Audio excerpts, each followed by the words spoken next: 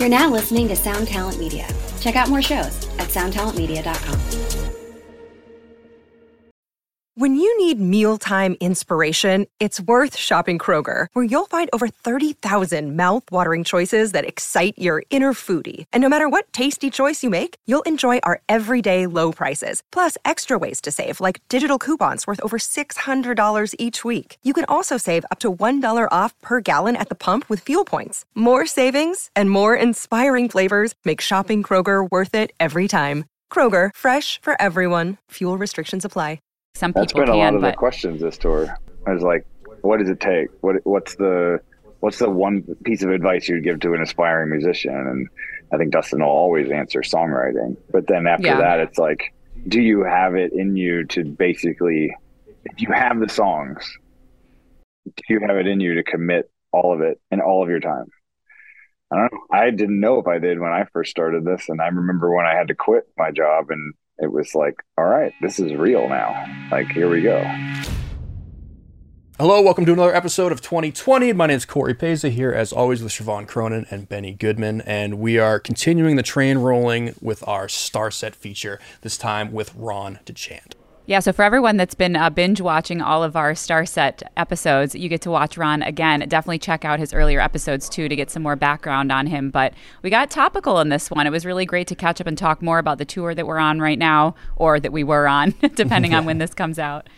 But don't worry about it. If you've already seen the other episodes with him, he's still a wealth of complete knowledge, and we extrapolate it from him. So if you want to learn something, just watch and listen.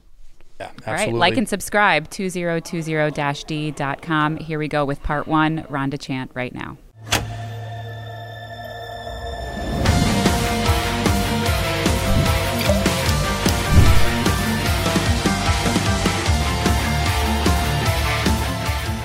All right, welcome back, everyone, to another episode of 2020. I'm Siobhan, here as always with Ben and Corey, and we are so excited to welcome back my dear friend, Starset bandmate, mastermind of all things music marketing. We're going to dive into it, but Ron DeChant, who's here joining us again from a wonderful hotel lobby while we are on tour doing our acoustic run. So, Ron, thank you so much for dedicating hours on a day off to be here with us. Good to see you guys again. Yeah, you too, man. And just to point this out, you guys can absolutely see each other right now, right? No, where he's actually two booths over. She's over there. I can hear her. I can't see her. I hope I'm not driving you nuts. So it's kind of how they filmed that movie Heat with Al Pacino and Robert De Niro, that they never actually sat. They sat in the same booth, but on different days. So they're not really looking at one another. This is a very COVID-conscious podcast. Yeah. Social distancing in its original form. Let's just dive into it. Obviously we're getting our Star Set fix recently, which is always fun. And you guys are currently on an acoustic tour, although I think when this episode comes out, you may be wrapping it up or close to it at least. So why don't we just get a check-in right now and just see how things are going? Yeah. We are 22 shows in. I looked at it this morning. We've got 36, so we're more than halfway. It's been cool. This is something that we kind of tell everybody this and tell our fans this, but like Dustin and I were sitting in COVID. I think I talked about this in the last podcast, but like we were sitting there like, oh my God, like what are we going to do? How are we going to get out and play shows in any capacity? And maybe there's a chance for us to do it before everyone else does. And we birthed the first acoustic event tour right out of COVID. And COVID, it was still kind of happening. It was before Delta actually hit. So this is just a continuation of that because of how awesome it was. Fans they went nuts. And honestly, I think it takes a certain capacity of people to be able to do it. The 7 of us now with Corey added to the band, everybody's got the right mentality, and everyone spends time talking to everybody after these shows, and that's the whole reason why we do it. So it's cool to be out doing it again. I have to jump in, Ron, not to cut you off, but I have to give you a lot of credit, which a lot of people don't know, but you booked this tour basically entirely by yourself, which a lot of people might assume there's a whole team, of agents and promoters or whatever, which in the cases of the live show might be true, but you really put in a lot of work, and it's DIY in a lot of ways, which is really impressive. If I were to take myself out of the Star Set world and just look at you from the outside, I think it's really cool that you pull it off. It's slowly becoming either a healthy or unhealthy addiction. I don't know. The DIY stuff that is our whole universe is, that's like the only way I know how to put it. But so far it's been, I mean, you're on it with us, you know, it's every day is a totally different day, totally different place. Totally, and as most shows and touring is, different culture, different state, different people, but all the same thing when it comes down to what the fans say to us and why they, you know, appreciate it. And we, like, again, guys, like, we're talking about this, like, Siobhan and I know this, but like everyone gets a chance after these acoustic events to sit down or get in line and talk to us, and we don't really usher them away like a step and repeat photo or anything like that, like a normal meet and greet you'd see with a lot of bigger bands. We are literally at a brewery with a beer, and we'll talk to them as long as they want. They come back around 3 times, take a selfie. Like there's all kinds of, you know, artwork they bring or cool things they'll say to us or stories that they want to hear, and we take the time, all 7 of us, to do it. So honestly, it's fun. We're in a rhythm now. So. Having been there as a fan, I can say it's a good time. It's a blast. Yeah. You know, the first. Yeah, you guys get to see the third one, I think, like the one in Hampton. Yeah. The first time you guys came around with this, when it was all kind of new, it was really kind of cool to see, because I had never seen that with any band doing, you know, that kind of performance, and then just big old hang party afterwards. You know, even signing my leftovers. I was going to say, you got to show on the. I know we've showed it on the show before, but I don't know if Ron's seen it. You should, if it's not out of the way, you should show. I think we brought it up the last time he was on, but I'm always happy to take down this. Corey might have the most unique piece of signed memorabilia. and I'm going to go on record as saying too that it is really cool because, you know, you guys, like, I'm disillusioned now. Like, I don't care. Like, Iron Maiden could be on the next table over for me, and I'll be like, I gotta go. You know, like, it doesn't. But there used to be that moment, you know, when you were a kid, like when I'd see Ozzy, and I'm like, oh my God, does he actually like sleep upside down, and does he drink blood? And I've seen your fans, and they really wonder about you. In fact, Adam, he'll tell you every time, make them ask questions, and they do ask, and they do ask questions. Justin starts that now. He's literally asking questions to everybody, or making them ask them. Yeah. Mm-hmm. But this is why it's so genius, because you give them just enough to want more. So like, you guys are literally like, you're like the army. You're recruiting on the, like, oh yeah, come do some push-ups, some pull-ups, we'll give you a shirt, whatever.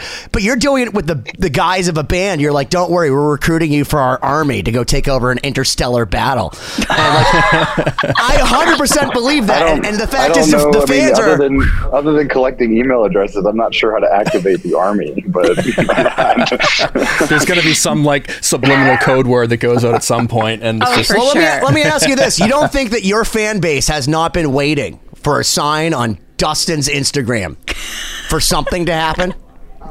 Yeah, but I don't think it's like a. So he could have put up like the bat signal. So you don't think he could put up the bat signal and just leave it there and people wouldn't wonder what it was? I think we talked about the bat signal last time, and I still have yet to find someone with a big enough light and a symbol in the sky. So we'll figure that out. No, but this is a good point because, I mean, and this is something that a lot of the fans have said, but I mean, we really have to appreciate them because they do a lot of the groundwork, at least from my perspective, of sharing the music, bringing people in, and every time we do it again, somebody brings a friend or they play the music for somebody else. So really, I mean, they are kind of I don't want to say missionaries because it's got a religious undertone, but kind of that idea, you know, just like sharing it. They dub themselves the messengers, which is one of the things, the monikers they go by. But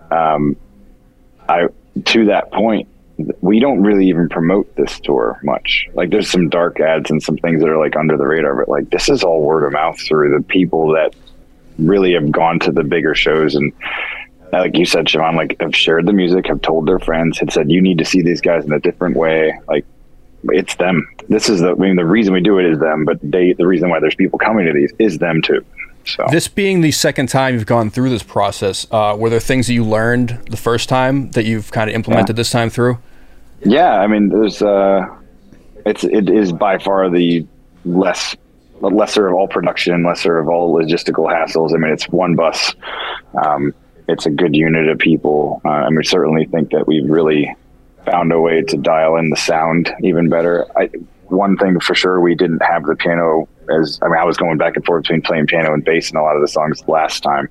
Having Corey here is amazing. I mean, it just fills out the whole sound. So, I mean, 7 people playing an acoustic thing is not really, it's still not easy for someone to mix, but we've got a great guy out with us. And, I don't know, Siobhan, I mean, I think we've really just honed in on a really good set too. I think that's probably the lesson learned too. And we had a wheel at one point where we could choose, there were like 14 songs and it was just chaos. Like, oh my God, what are we playing next? I don't know. Yeah. Well, having 7 instruments available is just like, you can turn anything into a great arrangement with that many players. You know, it's hard to do if you've only got a 3 or 4 piece band, or people have to switch back and forth between instruments. So I think it's really cool. You guys also have, you're so many multi-instrumentalists and that understand so many things, and you're like crazy Jedi level musicians. So like if you and Z are sitting there, for those that don't know, Z, the cellist in Starset, are sitting there like working with Corey, who's stripping down a song and just doing it on acoustic piano, and he's a freaking maniac that makes noises and pedals and plays guitar, but happens to also makes noises on his keyboard, but understands the whole like crazy transcendent man concepts behind all these instruments that they're going to take over us. And eventually his keyboard, he's going to be serving it. So Corey understands that. So to have him go back to an acoustic piano and have you 2 girls sit down, you could get rid of the rest of the band and it would sound awesome as far as I'm concerned. Agree. It's Corey Juba, by the way, just for anyone that maybe isn't familiar with Starset. I'm not there. Although if they asked, I'd be happy to join. And we had him on the podcast, so if you haven't, go and listen to his episode. Well, it's very anyone deceptive, that wants to get to know him. Because I wanted to be Corey, and his name's Corey, and he's not that Corey, but I've been saying for like at least 2 years I wanted to be in Starset. So it's very obnoxious that you not only get another guy who I like and plays guitar equally well, but that his name's Corey.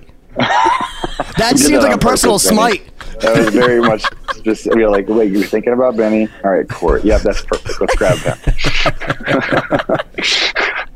Hey, man, if it ever turns out that Dustin only says we're 7/9 of a Slipknot, if we get 8 and 9, you know. I can play the keg. I got the keg all day. The keg, dude. You need a keg thrower. Just, yeah, I'm with you. But I want to ask, and I don't know how deep we want to get into business here, but, you know, part of the reason this works is because obviously for a long time coming, you being involved in a lot of the logistics have kept track of the activity of fans and people and coming to the shows. And I think that's a big part of why certain things work that may not work with other bands. And I wonder if you can talk about, like, you know, having some of that foresight to know, like, have a grasp on the engagement and like kind of knowing what's going on in different areas with different people. Because I think that's a big part of why this works, because it's targeted to the people that we know are going to come out, correct? Yeah. Big part of that is where I came from. So when I was doing military contracting, I knew it wasn't like, well, we did human capital management. So we were managing people and assets and trying to understand where they were going, where they needed to go, what was the demand, what was the supply, and then like all the transit type stuff that we needed to track. So I built systems with good database guys and developers to do that. So I had a early knack at like my early 20s that I had to like always keep an eye on data. And I got like really obsessed with it. And I thought it was cool because I could find ways to show the bigwigs at the company, oh, hey, by the way, like you're wasting all this money, or we're really not serving the client well. This doesn't exist, and this is how we can fix it. So I use data like just by happenstance. I wasn't really an IT guy, but I kind of just grew into it knowing computers. So that obsession of data kind of just poured into this. Also, if you leverage your Facebook and Instagram and some of the other mainstay places, YouTube, et cetera, where your fans exist, you can essentially analyze that data and make it really work for yourself.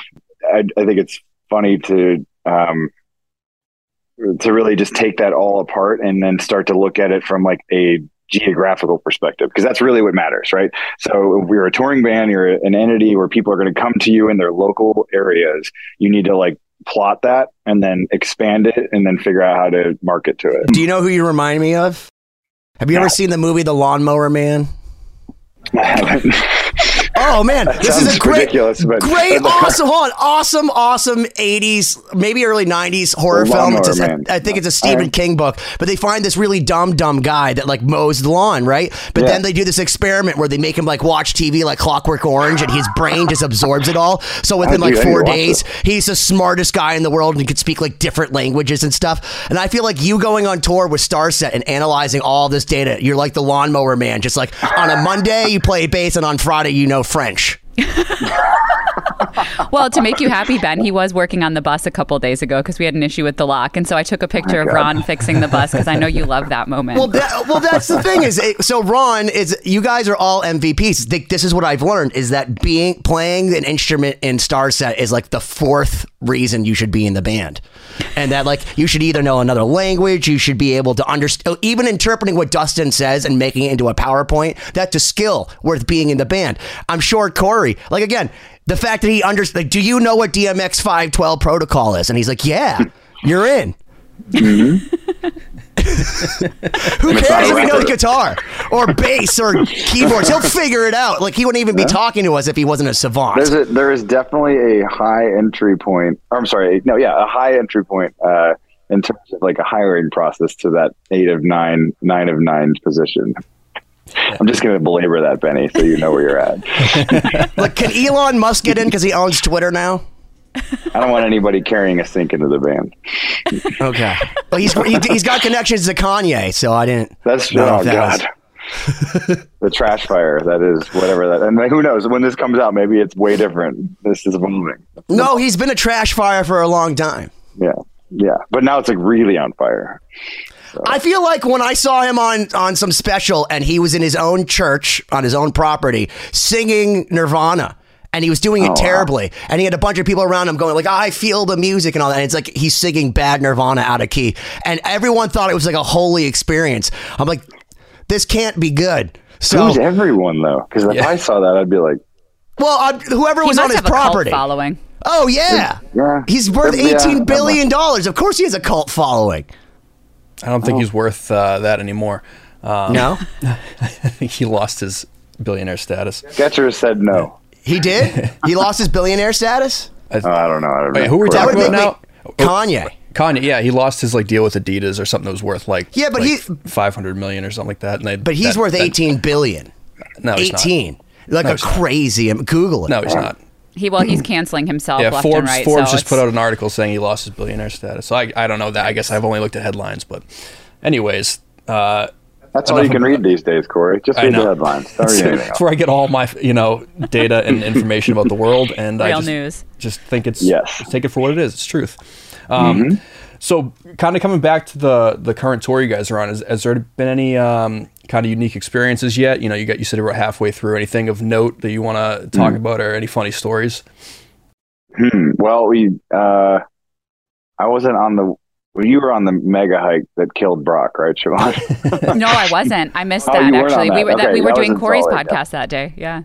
Well, we've taken it. I mean, this because it's much more low key and not as intense travel as well as show. We've been able to do some pretty cool hikes, and then we did Camelback in Phoenix. That was nice to get out. I actually hadn't done that, and for whatever reason, you should do that one. We went out to the Garden of the Gods in Colorado Springs.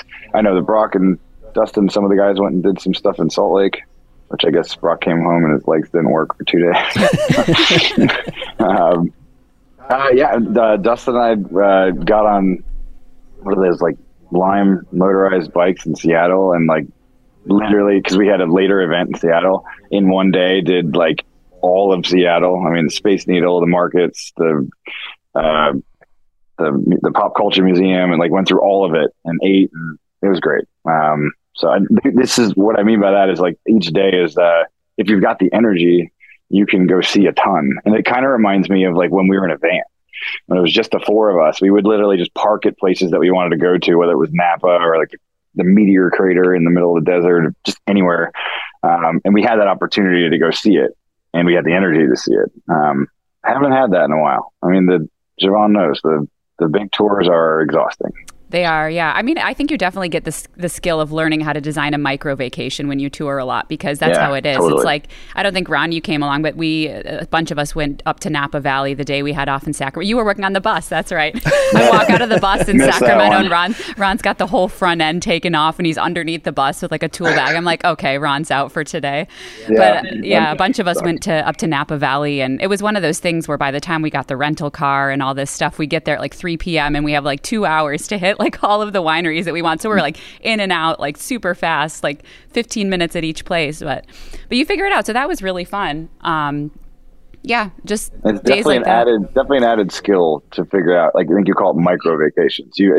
I will vacation differently my entire life because of this. That's for sure. Yeah. Is it a bad thing to show Dustin that you're good at these things that would normally cost him money to get other grunt workers to do? Or was it one of those things where he's like, I'm going to throw you out of the band? You're like, I could fix the bus. I can't fix everything, but I'm learning a hell of a lot more about the buses every tour, right?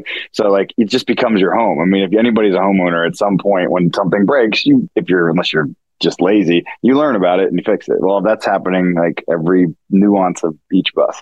To your question though, Mel, I think that's what makes us agile. I think that's what makes this band to be able to adapt and move quickly. Not just the bus repairs, but like Corey understanding DMX protocol or like whatever it may be, like all those, specific niches that understand, you're just a higher level performer, a higher level person. We need those people. Our crew's the same way. Like you've got to be versatile because there's so many different things that are being thrown at us depending on how we tour or what show we're doing. And even like these acoustic events are smaller and less intense, but there's still some versatility to it. And we're adapting and doing new things with merch and different ways of, managing the day. And our crew's just got to be able to adapt to that. And luckily we've got a great group of people out. What does the prep look like for a tour like this versus a, bigger production tour in terms of the band, rehearsal, but also all the tech and everything that goes with it? Luckily, we've done these type of events before every show on our main tour. So we basically had an acoustic rig dialed in, set up. The only thing we didn't do is it was just a little bit messier with looms and cabling and all that. So I had one of our main girls, Nick, set up the warehouse that we have with the plot of what we do every day. And that was set up a week out. And she just, went through every single line and loomed it exactly to the width and dimensions that we set up every day, labeled everything, and then accounted for spares. And, after the races at that point, I mean, we're literally carrying a spare desk, a spare, make that front of house guy just because on an iPad, but it's super easy compared to the big show. God, there's so many more parts to a bigger show. Well, This is like, Well, let me ask you this, because it seems like you've gone and infiltrated every single city, and that you know the places. Because like you went to Wally's in New Hampshire, which is like just it's a place like where band people know to go. But it's like, how does that dude from another state know to go here? But like that was a good call. So do you know? Like, have you just hung out with people across the United States and been like, oh, that's a cool place? I can't remember if we talked about it on the last episode how in depth it got to like literally being on the phone for 3 weeks straight, but like that's basically what it takes. So I don't know. It's not something I learned in the past. I just know that if you want to get something done, you just don't stop until you don't put the phone down until it's done. Right. So what I just circle is using data. We would look at all the cities that have done well in the past. Look at where we've been recently. Maybe we hit a city too many times, and you got to be careful not to go back to it too quickly because you're not going to really draw. And then you circle all those cities I literally have a map on my desktop and kind of look at densities and understand it. And then it's like, okay, plot that on a spreadsheet. Who do I know? All right. I don't know anyone in those. I don't know anybody in probably half of these cities. Okay. Well, that's cold calls. I got to hit up my agent and maybe he's got a friend or an old promoter that might've worked with us in like the early days when we were in small clubs. He might have some person in the area. And then I piggyback that off of radio. And the first tour I used the radio team at the label, and they would hit up local radio. And then I'd get on the phone with their PD, whoever, and be like, hey, where do you guys do your small town local events? What's your favorite brewery? Where do you guys go to hang out and watch a live band? And it's that times 36 shows. And then I imagine every single one of these dates I had at least 10 no's. So multiply that. That's how many conversations you have until you've got this booked.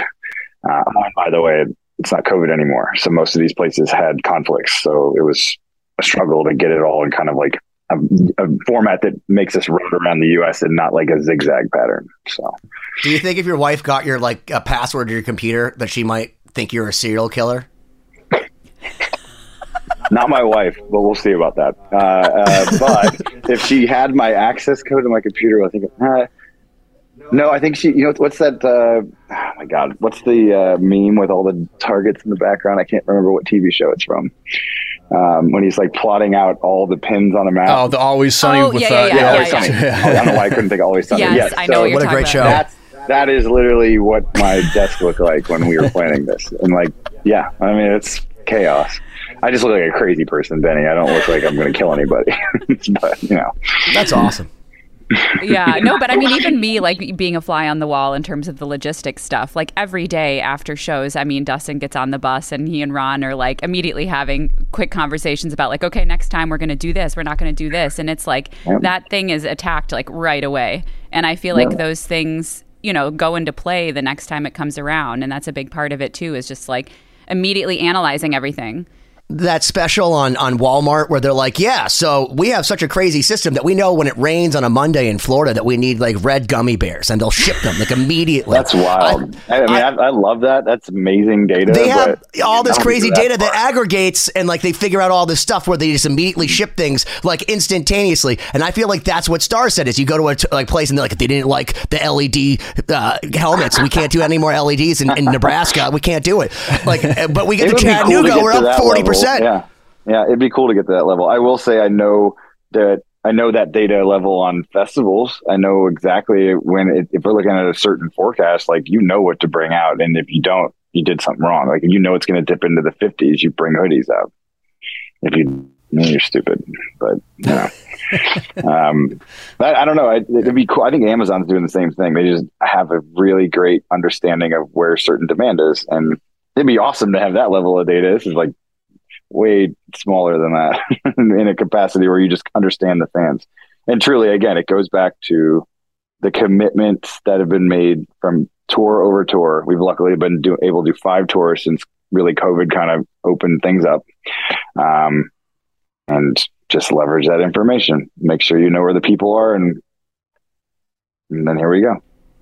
Yeah. I mean, it's like social media in a lot of ways, is if you know the behavior of your customer, it opens up the opportunities for just growth in general. I mean, totally. And plus you're honoring what people want. People like to be given something that they want. So that's a big part of it too. Let's not discount the fact that like songwriting at the core, it's understanding, it's respectful fan base and making sure that the quality of your events absolutely stellar. They cannot be weak. We can't give them. Well, that's your whole business model. Is that you have somebody come see you, and then they go and tell somebody else. Like, so when you're in retail, they tell you like someone has a bad experience, they're going to go and tell 5 people versus someone has a good experience. It's such a de minimis amount in exchange. Yeah. But I got to tell you, when I went and saw you at Mohegan Sun, there was literally a dude, and I think I said this maybe, I'm not sure which Star Set member I said this to, but like there's a guy in front of me that was like, that's Star Set. I think I've heard them on Spotify. They're great. I'm going to have to add them like right now, like in front of me as like awesome. Some of your band was like walking away. I'm like, mission accomplished, Dustin. Mm-hmm. And it's like, but that's the thing. You guys have such a wow level between your interaction with the people, between if you do a big show, you do a big show. So when people leave, it is always like, holy shit, that's awesome. I don't know what I just saw, but like I have to tell people about it. Yeah. And on top of that, I mean, talking to some of the fans too, considering the acoustic events, there are a lot of people out there that maybe don't want to see big shows, or they feel anxious in big crowds. And so a lot of people I've talked to also are like, I really love this because I love listening to the music in its full version at home. But in terms of like the social situation, they prefer to be at a smaller thing. That's a good point. I think it's really cool kids. and kids and less volume. There are like a lot of reasons that it works, and that might be a great solution for people that just want to see that, There's a lot of people that don't want to deal with the light show. The Strokes, right. Or like you said, the big crowds, and it's almost opened up a whole different demographic of showgoers that this was not intended. Like we just thought we'd see our fans who've been to other shows, and there's fans that are coming out that have never seen us and this is their first time. You're like, wow, okay, this isn't exactly what we always do, but maybe we'll just do more of these too. So yeah, it's pretty cool to experience that. Well, it's amazing the interaction though with the people that you have, and you've created a brand that goes ask questions, learn about us, and you guys are information download to people. So anyone that wants to learn about Starset, there's a universe. You use words like universe. There's a whole universe to what you do. So the fact is that you've given people carte blanche access to you guys to continue asking questions, and that's the thing is you have people that are active. It's actively seeking information about you because you've created this brand awareness. Whereas like if you like Black Sabbath, you're like, what kind of weed are we smoking, bro? So it's like, you know what I mean? Like Ozzy does, like, he doesn't even speak to people. He's just like, and like sign something. Whereas you guys are like, well, if you want to learn about, you know, where Corey's from, Dustin will tell him. And then, you know, we'll all learn. But that's an amazing thing that you guys do. The fact that you go and you're like, I don't want to say penetrating the markets, but you're saying, hey man, if you want to come meet us, if you want to come in a smaller, like, here's a different way to experience us. And it's a crazy experience. So like you're a kid and you've never been to a show. You know, I took my kid, never been to a show. You're her first concert. And she was just so blown away by everything. And one of my favorite comments she made was, I love how the strings sound. I'm like, oh, that's so nice because you guys have 7 live people playing in front of you, and it's live strings, live vocals, and it's like you can hear it all, and it's such an incredible thing to witness. And not to say that the big shows don't portray that, they do.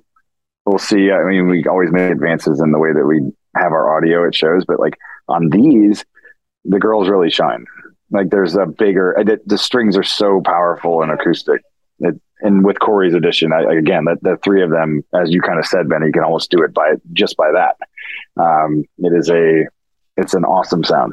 So yeah. Well, and it's cool. I mean, it's fun because we have a lot of spontaneity, and there are moments where you can just kind of go off the rails, and you know, we do these little interludes and fun sounds, and it's interactive. So it's really cool. I think people really enjoy it for sure. Dustin says a lot. It's like the only event and the only place that we actually even break the fourth wall down, and I guess that really is true.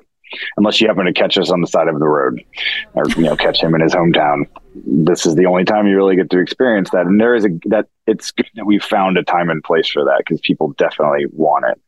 So, yeah. Oh, it's been a lot of fun.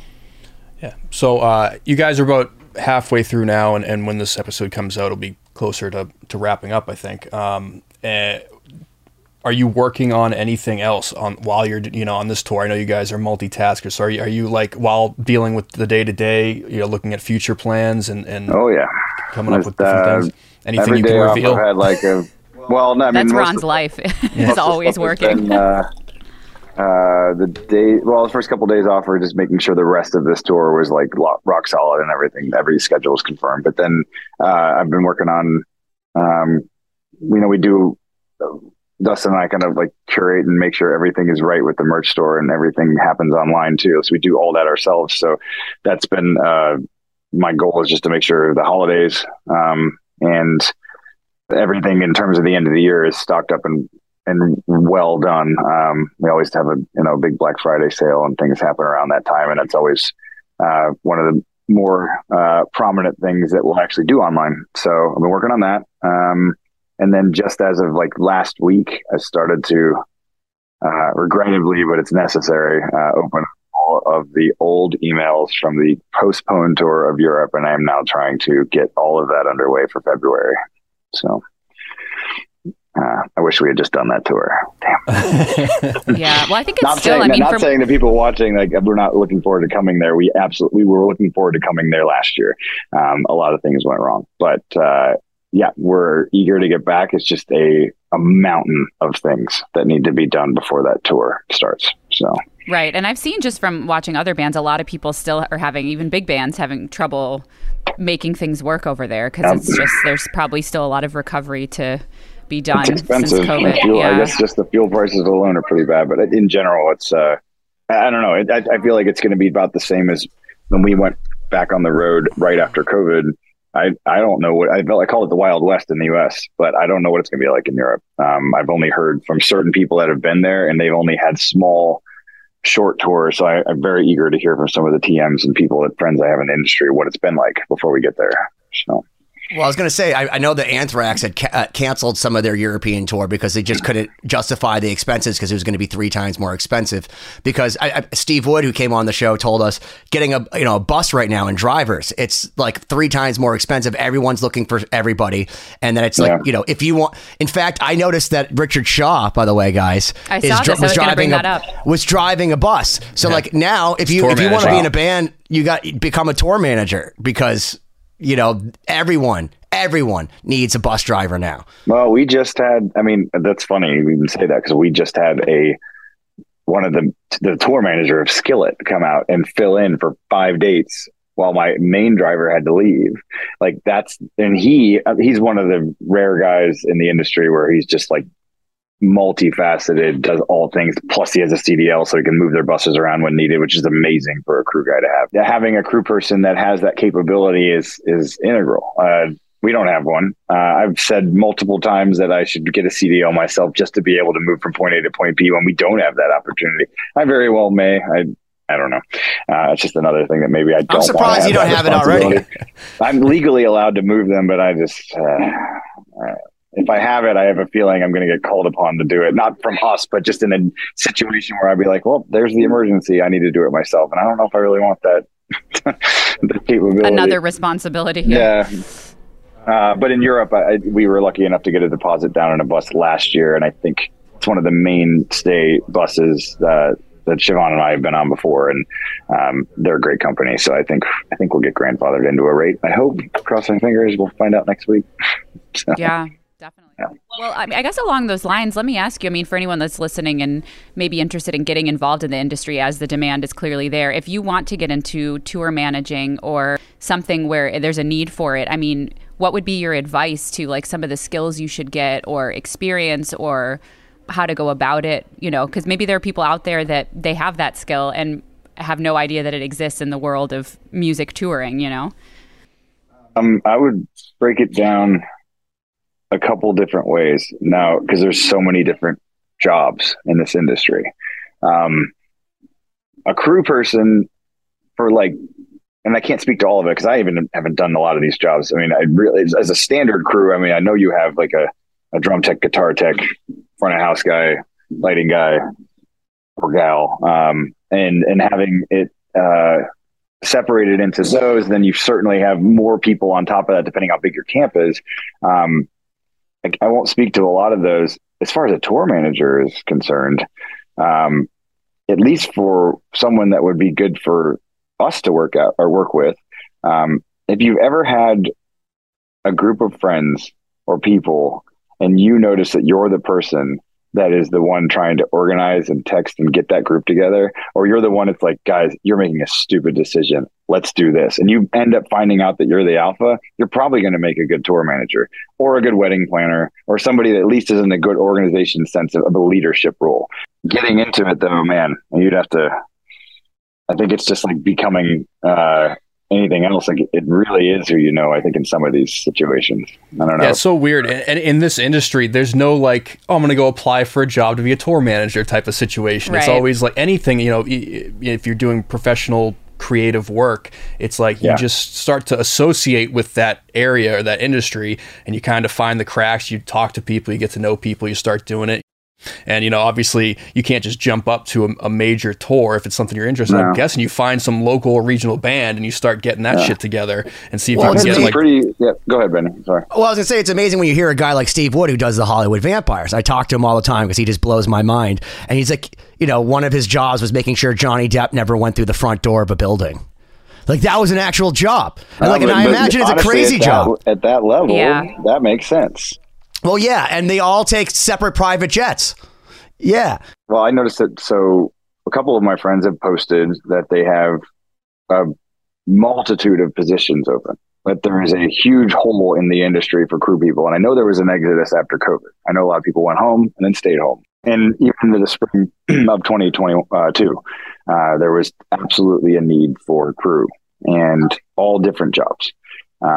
I know that there was plenty of people that were at the level that we were talking about that soared very quickly into higher positions, just kind of necessity. They had to. And then the best ones took that and are now killing it. I'm sure there were multiple positions. I talked to the guy that we had out with Skillet. There was a lot of horror stories. There were a lot of people that got into some positions and were like, wow, this was a mistake. Not saying there can't, but we knew of people that was like, wow, this is out of necessity. We had to do it. I think the time is now for a lot of people that would be interested in getting into this industry, though, because of how crazy the cards have been shuffled. Right. Well, I remember on the episode we did with Steve Wood, as Ben mentioned, I think he told us a story about how they had, hired a bus driver, and then like the morning or the night before the tour, Was it he just sent him a Shinedown? text. No, Steve Wood. I don't remember No, what band I it think was the for. band was Shinedown, wasn't Oh, it? it could have been, but the bus driver just like canceled via text like the day of or the day before, and of course he's like, "Wow." And he was the backup bus driver, by the way. And I wasn't even talking about bus drivers, Siobhan. I won't even get into what we dealt with in the spring and summer, and how much turnover and out of necessity, out of safety, but not specifically my stories, but that was awful to hear. I mean, we're talking about people's lives in their hands, and just to understand certain situations where people may or may not have been qualified. There was, people coming back from not doing the job for years to people that just straight up shouldn't even be behind the wheel. Man, that's scary. There's no amount of money on that one. That's, but I will say, if you're CDL and you haven't, get in with the folks and take your job seriously. And man, is that an amazing position to be able to get into, because there was just not enough of them this year. I think things are slowing down now, but man, what a crazy one to think about. Right. Yeah. Well, yeah, that's kind of the running joke is if you want to be the best paid person on tour, drive the bus. Because for the amount of work you put in to be a musician, it's a long haul, and there's a lot of us out there, and but only so many bands. To the argument will be, I'm playing bass, you're playing violin. If I hit a wrong note, I don't kill anyone. Oh, of course. Absolutely. So, I totally see the value in it. I mean, you should definitely have the most highly qualified person available, because I know what it's like, you feel good. And I guess killing is the worst thing. How about just if everyone doesn't sleep, the next 10 days suck. Right. So we've learned that. And I've made mistakes too. It is a wild dynamic when you're living in a house that rolls. So yeah, definitely. I gotta tell you that the more Corey and I were like onlookers to the rock world of all you guys that are real rock stars. But like we were there, we just were cleaning the toilets or just hanging out, getting coffee for all of you. But now I gotta tell you, like talking to our friends and hearing some of these stories, I'm glad I'm not successful. I'm glad I'm stuck in my basement. I get to hang out with my dog all the time. He's got kennel cough right now, so I get to like hang out and make sure he's okay. I know it's terrible. And my cats are right over there, and I can make songs whenever I want, but also go up and make myself some hot cocoa. So it's like, do I want to be in the middle of Mississippi because my tour bus broke down and then Dustin's mad at me? Or could I just stay at home with my dog? And it's like, I think I just want to stay home with my dog. I saved myself a whole bunch. I paint this so negatively just to apparently make you feel better. But you aren't not successful, so don't put yourself down. I will say, though, I feel like the times I remember of the bus needing to be fixed, it's always somewhere that you don't want to be. I think the last tour. What's that truck stop in Alabama? Yes. I woke up and I'm thinking, oh, great. Okay, we're here. It's the day off. And I look outside and we're at a Love's. And then I look on the map and it's like barely loading because we're in the middle of Alabama and there's like nothing except for like a small Baptist church and like a cemetery. I spent my day at Hardee's at one of those booths that are like curved, like that. Like it's a really bad booth with the crappy Love's Wi-Fi that you have to pay like $10.99 for like a 4-hour access. I sat there all day and worked. Hey, that's road life. It really is. So Benny, when it's great, it's great. When it's awful, it's fucking awful. So that's touring. Yeah. I think there's something to be said for the fact that there is that swing. It's you never know, right? It's the unknown that makes it fun and unique. And the bad times are there's going to be a good time coming after that. So totally, yeah. I take that any day over the monotony of what I used to do, which was to drive an hour and a half every morning, you know, at 9 o'clock and sit in an office for 8 or 9 hours, then drive an hour and a half back and then be tired and then still want to do music and stuff and then sit there and like just be keeping my eyes open, trying to like whatever, work on a track or do whatever I got to do. I share that, Corey. I knew very quickly, sitting in a desk or being even on the road with the old job. I knew. I was just like, I can't. It's more about answering to multitudes of people, and then also just kind of feeling like you're being shuffled through things. Like some people just can do it, and you know, I applaud like my brother, for example. He's fantastic at how he's able to just continue to climb a corporate ladder and live in that environment. And he's totally a person that can do that. Whereas me, 3 years older than him, I couldn't do that to save my life. Well, you guys are lucky. You have a really important thing, and that's people giving fucks about you. Like that's the thing. So there's a reason for it. So like, you know, you go. We started off with saying, why are we doing this? Because people care, and it's amazing. And that's the thing is like, you know, so many bands like tour hoping that they'll care, and you tour because they care. And you're doing this tour specifically because people care, because, you know, again, like a band like where you go play a place like Wally's, you don't see a band of the level like Starset, but you guys like took over it. There's a bunch of people outside. You immediately, you recognize your fans, and it's a really cool thing. So it's like if you're having a bad experience, your bus breaks down in Alabama, but there's 800 people, 500 people that are literally going out of their minds to see you. Whereas like, no, if I just break down, nobody cares. Yeah. And that's the urgency that comes from a breakdown, or that comes from the reason why, like maybe the first 2 weeks of tour, I suck at sleeping because you get the buses back from like a tour that was rented and you don't know if it's going to be running right. And you trust the mechanics that did the pre-inspections before you took off and all that. But, basically the anxiety or the pressure of a breakdown or just getting to the next show is huge, because you just don't want to let anyone down. And that's like pretty much how I feel the whole time. So I'm up, and then I get off tour, and then I like have all this, like everything's a stress relief for like a couple months, and then it's just back up again. Ron goes off the grid to recover. Yeah. I don't blame you, man. Yeah, no, I mean, it's, you know, high risk, high reward in a lot of ways. And even at some of these events, I've had people ask me, like, they have, you know, they're working a job, but they love music and they want to get into it. And it's hard to, you know, give advice to that, because the truth is you just kind of have to jump all in and do it and take the risk. And there's no good time to like do it on the side necessarily. Like some people can. That's been a lot of the questions this tour. I was like, what does it take? What's the one piece of advice you'd give to an aspiring musician? And I think Dustin will always answer songwriting. But then after that, it's like, do you have it in you to basically, if you have the songs, do you have it in you to commit all of it and all of your time? I don't know. I didn't know if I did when I first started this. And I remember when I had to quit my job, and it was like, all right, this is real now. Like, here we go. So, and I think that's like, it's not even just like that with music. It's like that with any entrepreneurial thing. Well, that's a good segue for Corey, because, you know, we just got, Siobhan wanted to tell this story, which I guess I appreciate you supporting us, Siobhan. But Corey and I actually got gold records in the mail this week. Amazing. Which was pretty rad, you know, because Corey at the time was working his real job, struggling with the concept of being a full-time musician. So, Corey, would you like to speak to that? Yeah, no, so it does segue kind of nice, because at that time I was working, I mean, minimum 40 hours, but with, you know, 3 hours of commuting every day. And I was also working a second full-time job as a musician, whether it's performing or recording or doing anything, teaching lessons, which is how I was able to shift from a job that I, you know, hated and in like a type of work, a corporate type of job that I hated, into doing this full-time, whatever the hell it is I do. But it was because I reached a point where the scale was tipping with like the way that my side job was getting closer and closer to income and satisfaction as my main job.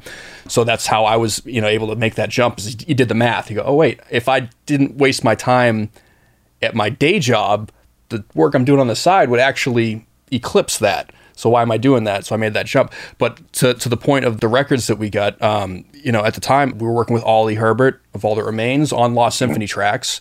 Was he staying at your house, I think, Ben? Yeah, he was staying at my like house. An entire week. He was there, and so I have in my calendar, like, Ollie at Ben's house this week, and I would get out of work and like shoot over there and would be working on stuff.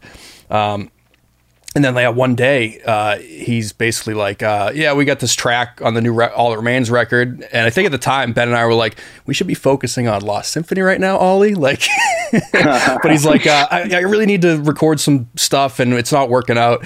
I know why we started focusing on that, because Ollie was staying with us, but during this week they wanted him to fly back to California because All That Remains camp.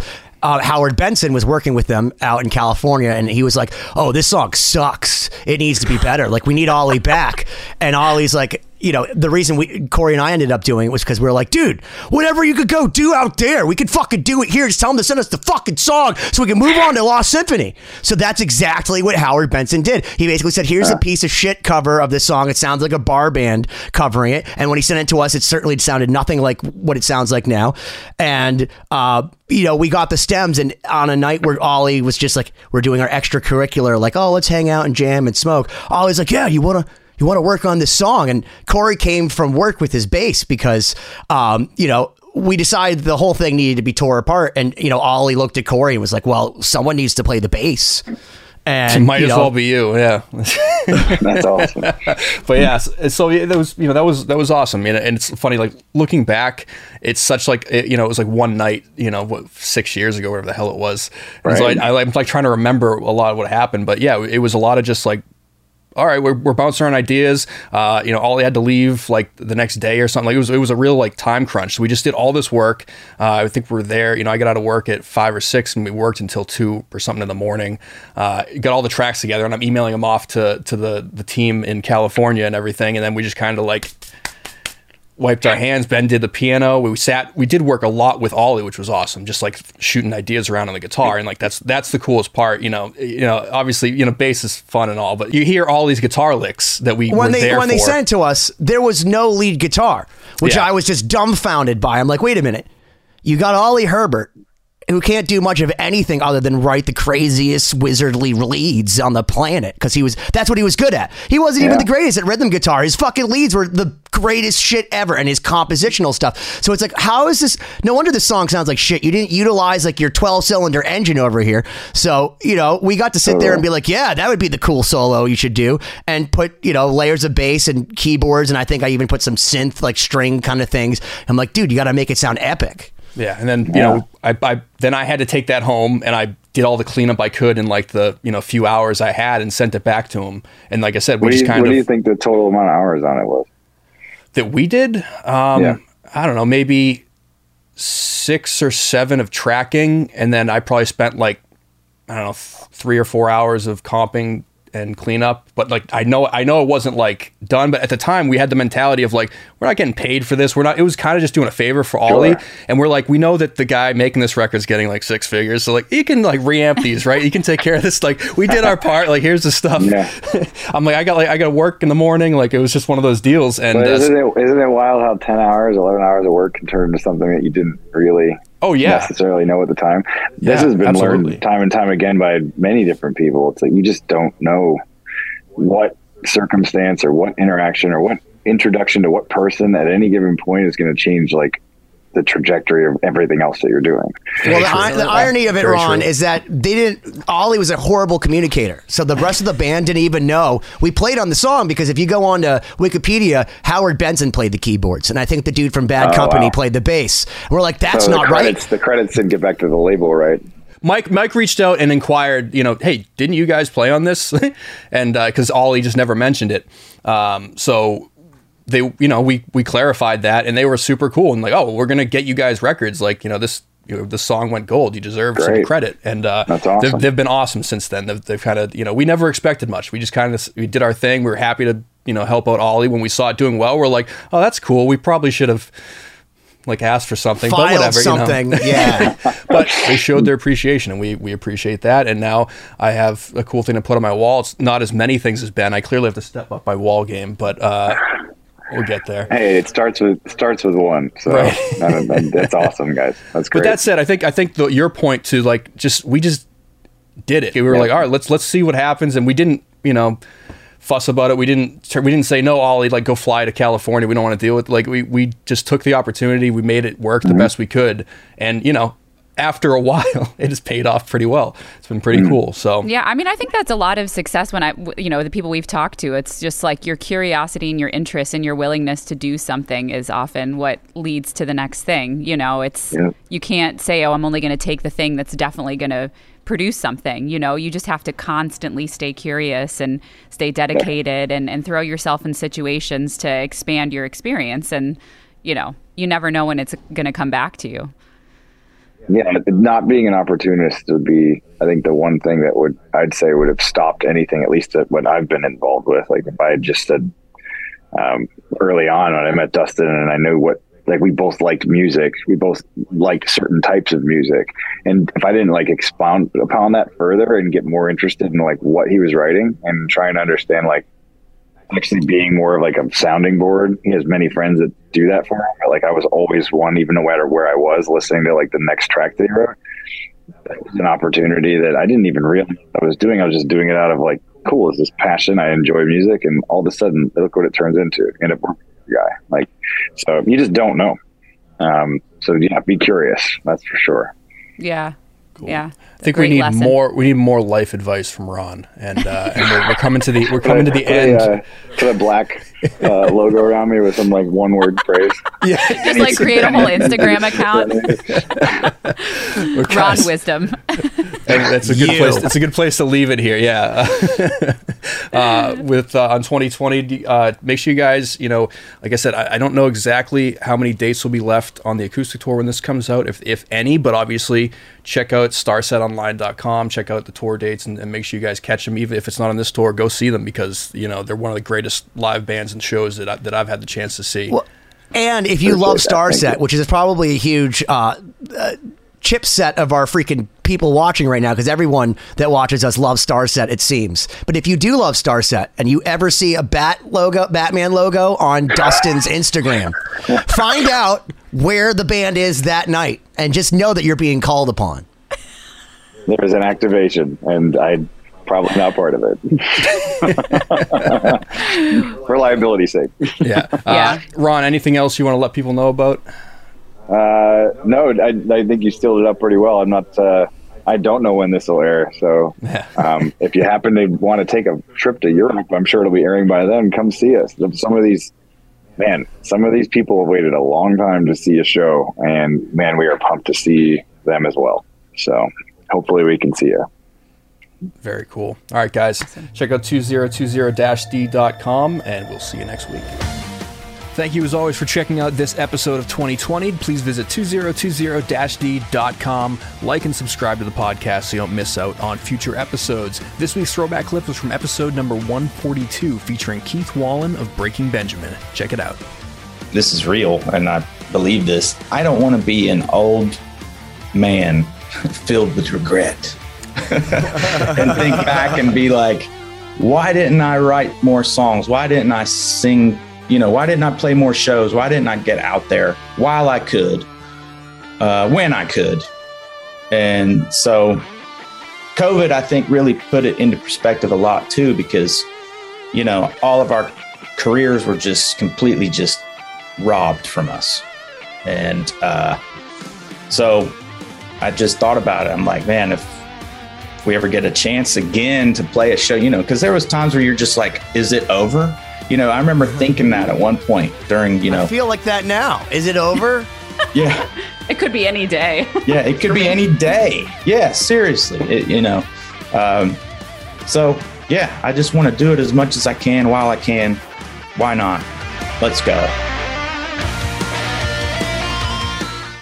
Hi, this is Chad Nicefield. And this is Justin Press. We're the host of Making Waves, the Shiprock podcast, a part of the Sound Talent Media Podcast Network. We're inviting you to sail away with us on an epic journey in musical enlightenment. Every week, we bring you only the best artists in rock music and discuss everything from the cruise, to the stage, to the saga of being a professional recording artist. We'll have lots of special guests along the way, so tune in every week. Your stateroom is available every Monday morning, so welcome aboard.